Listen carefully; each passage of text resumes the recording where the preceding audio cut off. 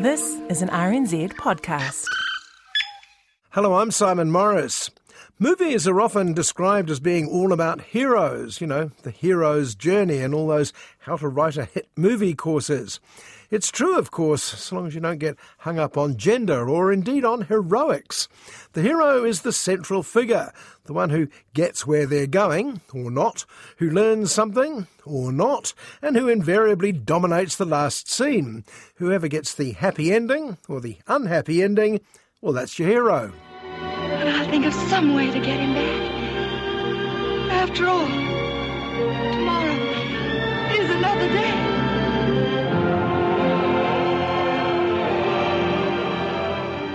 But heroes aren't always the most interesting characters. I'm thinking of the TV series The Crown, now heading into its final series, in the face of some fairly understandable criticism over its timing. There's certainly no question who's the hero. Queen Elizabeth II, no matter who plays her.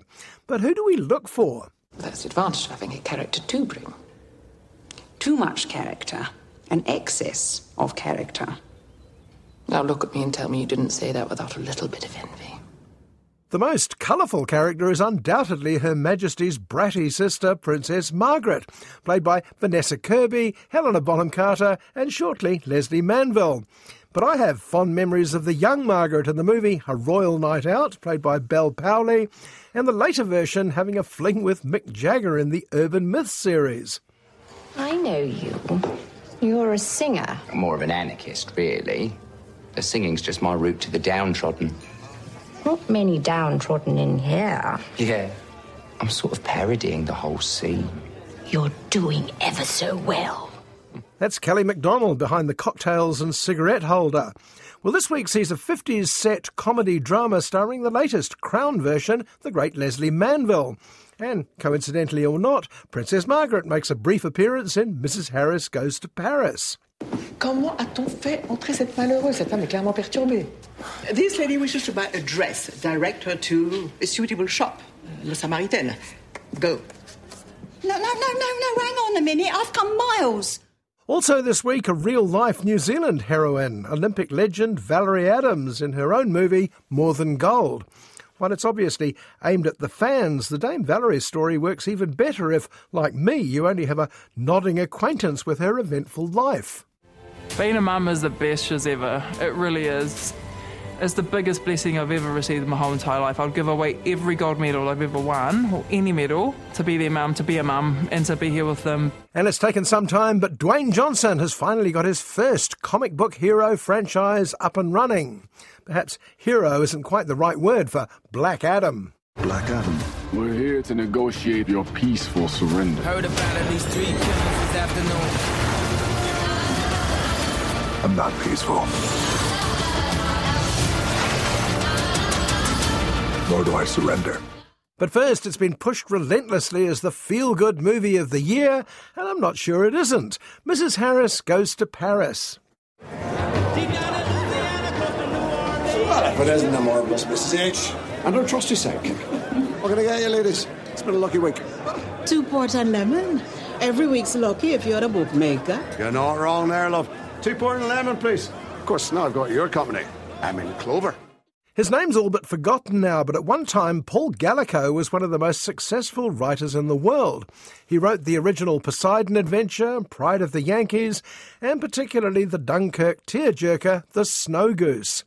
In fact, his specialty was dishing out laughs and tears in equal measure, and his best-loved book was Mrs. Harris Goes to Paris. Mum's away. Mrs. Harris, what would I do without you? Mrs. Harris is the soul of discretion. One would never know she'd been but for the polish on my knobs. That's what we are, Vi, the Invisible Women. There was a TV movie starring Angela Lansbury back in 1992, and now there's a new production starring Leslie Manville. Never having read it, it's about a charwoman who goes to Paris to buy a dress. This was my first opportunity to see what all the fuss was about back in the 50s. Kiss me once, kiss me twice, then kiss me once again. Isn't it divine? £500. 500 quid for a dress? When I put it on, nothing else matters. Ada Harris lives alone in London around 1958 or so. Her husband Eddie never came back from the war, though Ada keeps hoping that one day he may just show up. Her best friends, fellow cleaning lady Vi and bookmaker Archie, try and get her to be realistic, both about Eddie and also the wildly expensive Christian Dior dress she covets at one of the flats she cleans. My Eddie would love to see me in a Dior gown. War's been over a long time. Your Eddie's never coming back. Nothing wrong with dreaming, Ada. That's what you are. You're a dreamer. The movie's trailer, which seems to have appeared before every movie on offer for the past 6 months, gives some pretty obvious hints where the story of Mrs. Harris Goes to Paris may be heading. But you'll be surprised. In fact, you'll be surprised several times. As a result of this discovery, Sergeant Harris is now posted killed in action. 2nd March 1944. Please await further communication from RAF Central Administration. Oh, Ada. Just as Ada decided to give up her dream, not only the cost of a Dior dress, but also the trip to Paris, let alone somewhere to stay, her luck changes in an extraordinary way, including a gift seemingly from beyond the grave. You should have been receiving a war widow's pension. Comes quite a tidy sum. Oh, it's my Eddie. It's a sign from my angel. What are you going to do? I'm going to buy a dress. A Christian Dior from Paris. Well, brace yourself because you're going to have to get used to some sudden lurches between good news and bad news. The secret of true feel-good movies, and Paul Gallico may have invented the genre without meaning to, isn't the landing the heroine with treasure. Anyone can do that. It's regularly taking the treasure away and seeing what happens next. Ni ses départs, ni ses navires. Excuse me, dear. I'm after a frock, one of them £500 ones. You have the wrong address. When Mrs. Harris arrives at Christian Dior's, she has to face the fearsome Madame Colbert, played with icy snobbery by Isabelle Huppert. She's about to be ejected to make room for Dior's usual aristocratic clientele, including Princess Margaret as it happens. But Mrs. Harris produces something the toffs can't. Actual cash. And she also gains a champion, a dashing marquess no less. Please let me escort you out. No, hang on a minute. I've saved every penny scrubbing floors so I can buy this frock. Excuse me, but it would be my honour to have you view the collection as my guest. Ni tout cela, ni rien. The deal is possibly done. Mrs. Harris's money is certainly satisfactory, even if she isn't. But it will take a week to complete the dress, and she'll need to be available and living in Paris every step of the way. How will she get by, particularly since, as Madame Colbert keeps reminding her, she's nobody? Oh, that's lovely. A Dior dress is designed to astonish. How will you do that, Mrs. Harris? You are nobody, invisible. Well, don't worry, you're in the safest of hands, a story that still holds water 60 years on, and a terrific cast. As well as Leslie Manville and Isabelle Huppert, the film boasts Jason Isaacs, French star Lambert Wilson as the Marquis, and an endearing young couple, Lucas Bravo and Alba Baptista. And the director, Anthony Fabian, proves to have a deft touch in a genre that's far harder than it looks. Madame, may I give you a lift? What was I thinking coming here? I'm just a cleaner from London. No, you're a cleaner who dreams up the most beautiful gown in the world. It's not sewing, it's making moonlight. And the other major contributor is one of the most famous costume designers in Hollywood. Jenny Bevan has been nominated 11 times for an Oscar. She won 3, and she'll likely do it again with Mrs. Harris. Who else could do justice to the world of Christian Dior in 1958?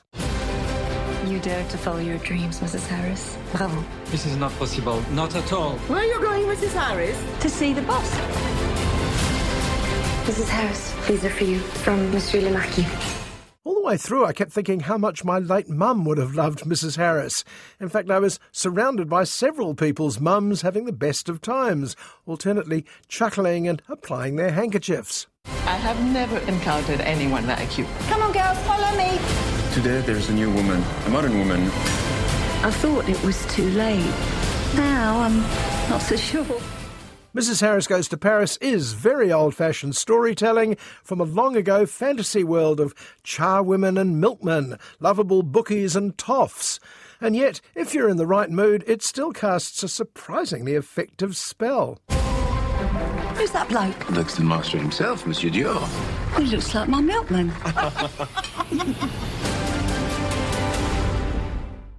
It's one of the few certainties in the New Zealand film business that if you're a leading sports figure, there's a good chance you'll get a documentary made about you. Though mostly the stars have tended to be male, All Blacks, boxers, racing car drivers and the like. But no one could argue with the latest recipient, Olympic athlete Dame Valerie Adams. Why am I going to my 5th Olympic Games? Valerie Adams. I want to do this for my babies. I want to do this to inspire them. But I know this journey is going to be the most difficult campaign that I will ever embark on. I assume the new film, directed and produced by documentary Aristocracy, Brian March and Leanne Pooley respectively, was originally just going to be called the rather cryptic More Than Gold. Wiser heads prevailed and they put Dame Valerie Adams at the front of the title, thus letting us know who it was about and also how it was going to work out for her.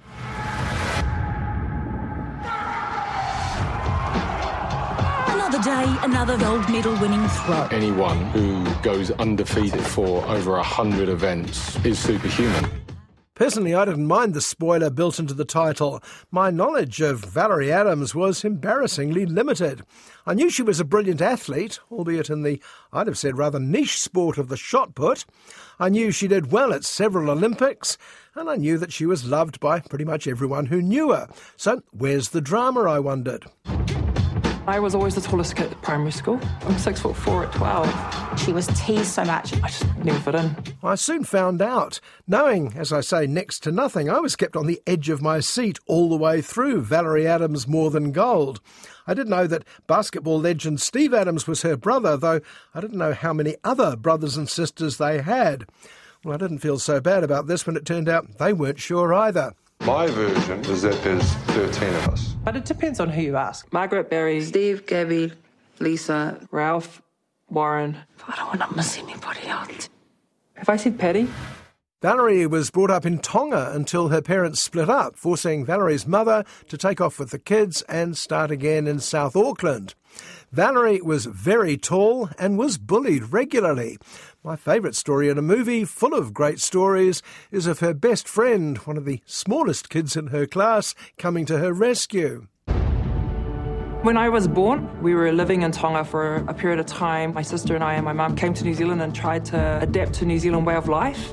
Valerie's very first competition, she didn't have shoes. We had no money, but we had love. Valerie tells her own story, and you can see why. It's one of those true stories you couldn't make up. Potentially crushing events turn out to be career-building ones, like sitting next to her dying mother, both watching the Sydney Olympics on TV and making a decision to go for the next one. When my mum passed away, I made a commitment to her that I was going to continue this dream. It was my light. It was my motivation. It's a series of one door closing and another opening. How did she even take up such an esoteric sport? How much work goes into preparing for an event that often comes down to a few 1-second throws? Well, I can answer that last question now. A lot. Watching Valerie Adams at work in the gym is often quite terrifying. This time next week, I'm going to be leaving New Zealand for 4 months. That's the longest time I've been away from my kids. This is greatness. This is what it takes. So much effort, so much power, so little respite. Often her coach's job was to remind her to give her body a rest once in a while. The framing story of the film is the build-up to the Tokyo Olympics. The Olympics, you remember, that were almost scuppered by COVID, with the constant threat that all that gruelling preparation may have been for nothing. To qualify for the Olympics, for my 5th Olympics in Tokyo, after nearly 20 months of being out of the game, is absolutely fantastic. But more importantly, you know, mums can come back, and who are athletes can come back and still continue to live their dreams if that's what they want to do. But the film isn't simply about this being her unprecedented 5th Olympics. It was doing it after the birth of a child that almost killed her. It was spending months apart from her family. It was the danger not that she might not win a gold medal, but that she might not survive the event at all. I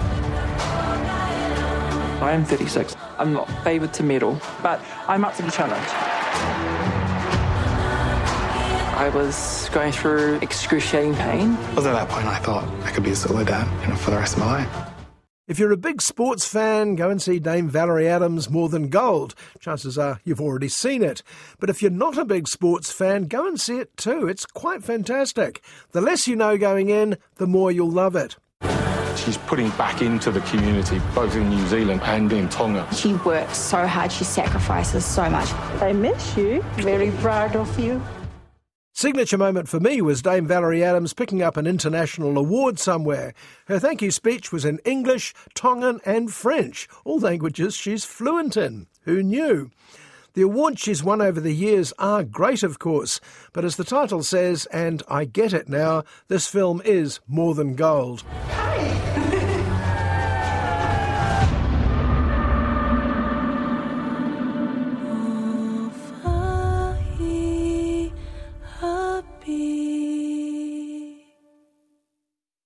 Dwayne Johnson, the one-time wrestler The Rock, is one of the most popular movie stars around, often despite some pretty bad movies. But people love him anyway, even when he attempts to broaden his acting scope, playing near villains like Black Adam. No one believes The Rock can be completely bad. Black Adam. What have your powers ever given to you?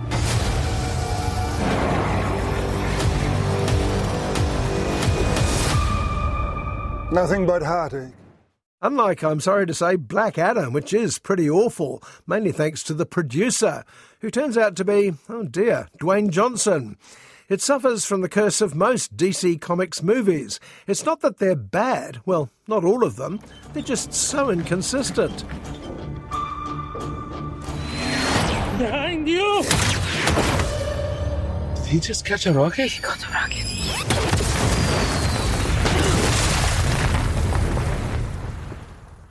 Where their arch-rivals Marvel Comics have the firm hand of one man at the tiller, head honcho Kevin Feige, DC movies are all over the place, and none more so than Black Adam. I was a slave until I died. Then I was reborn a god. My son sacrificed his life to save me.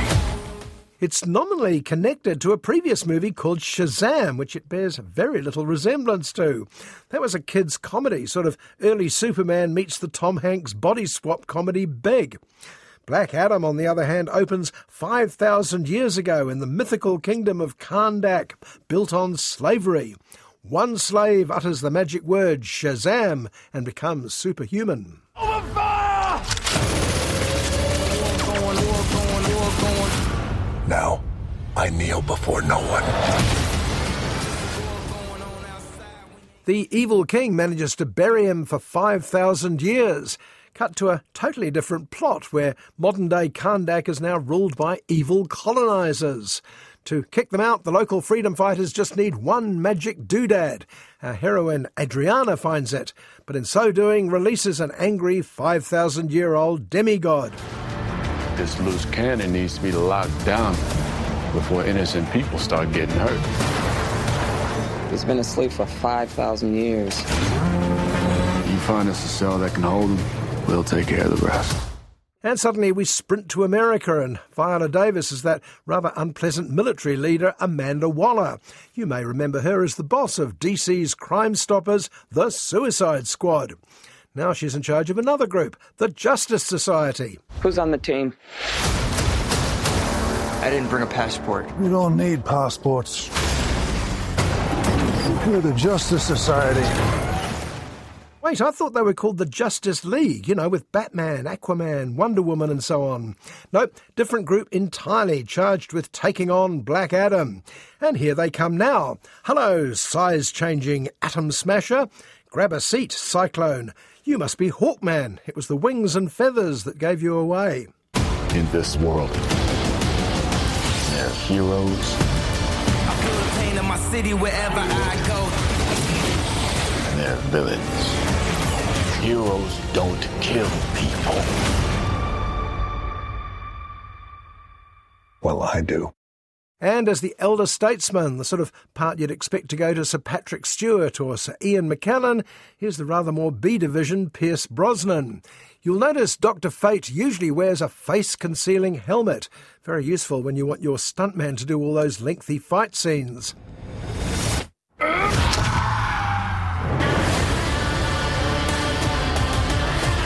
My vision has shown me the future. You have two choices. You can be the destroyer of this world, or you can be its savior.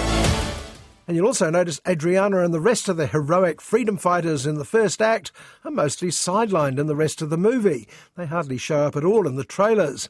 This is to make room for The Rock, who dominates the proceedings, despite having very little purpose except to cause mayhem. You didn't come here to seek justice.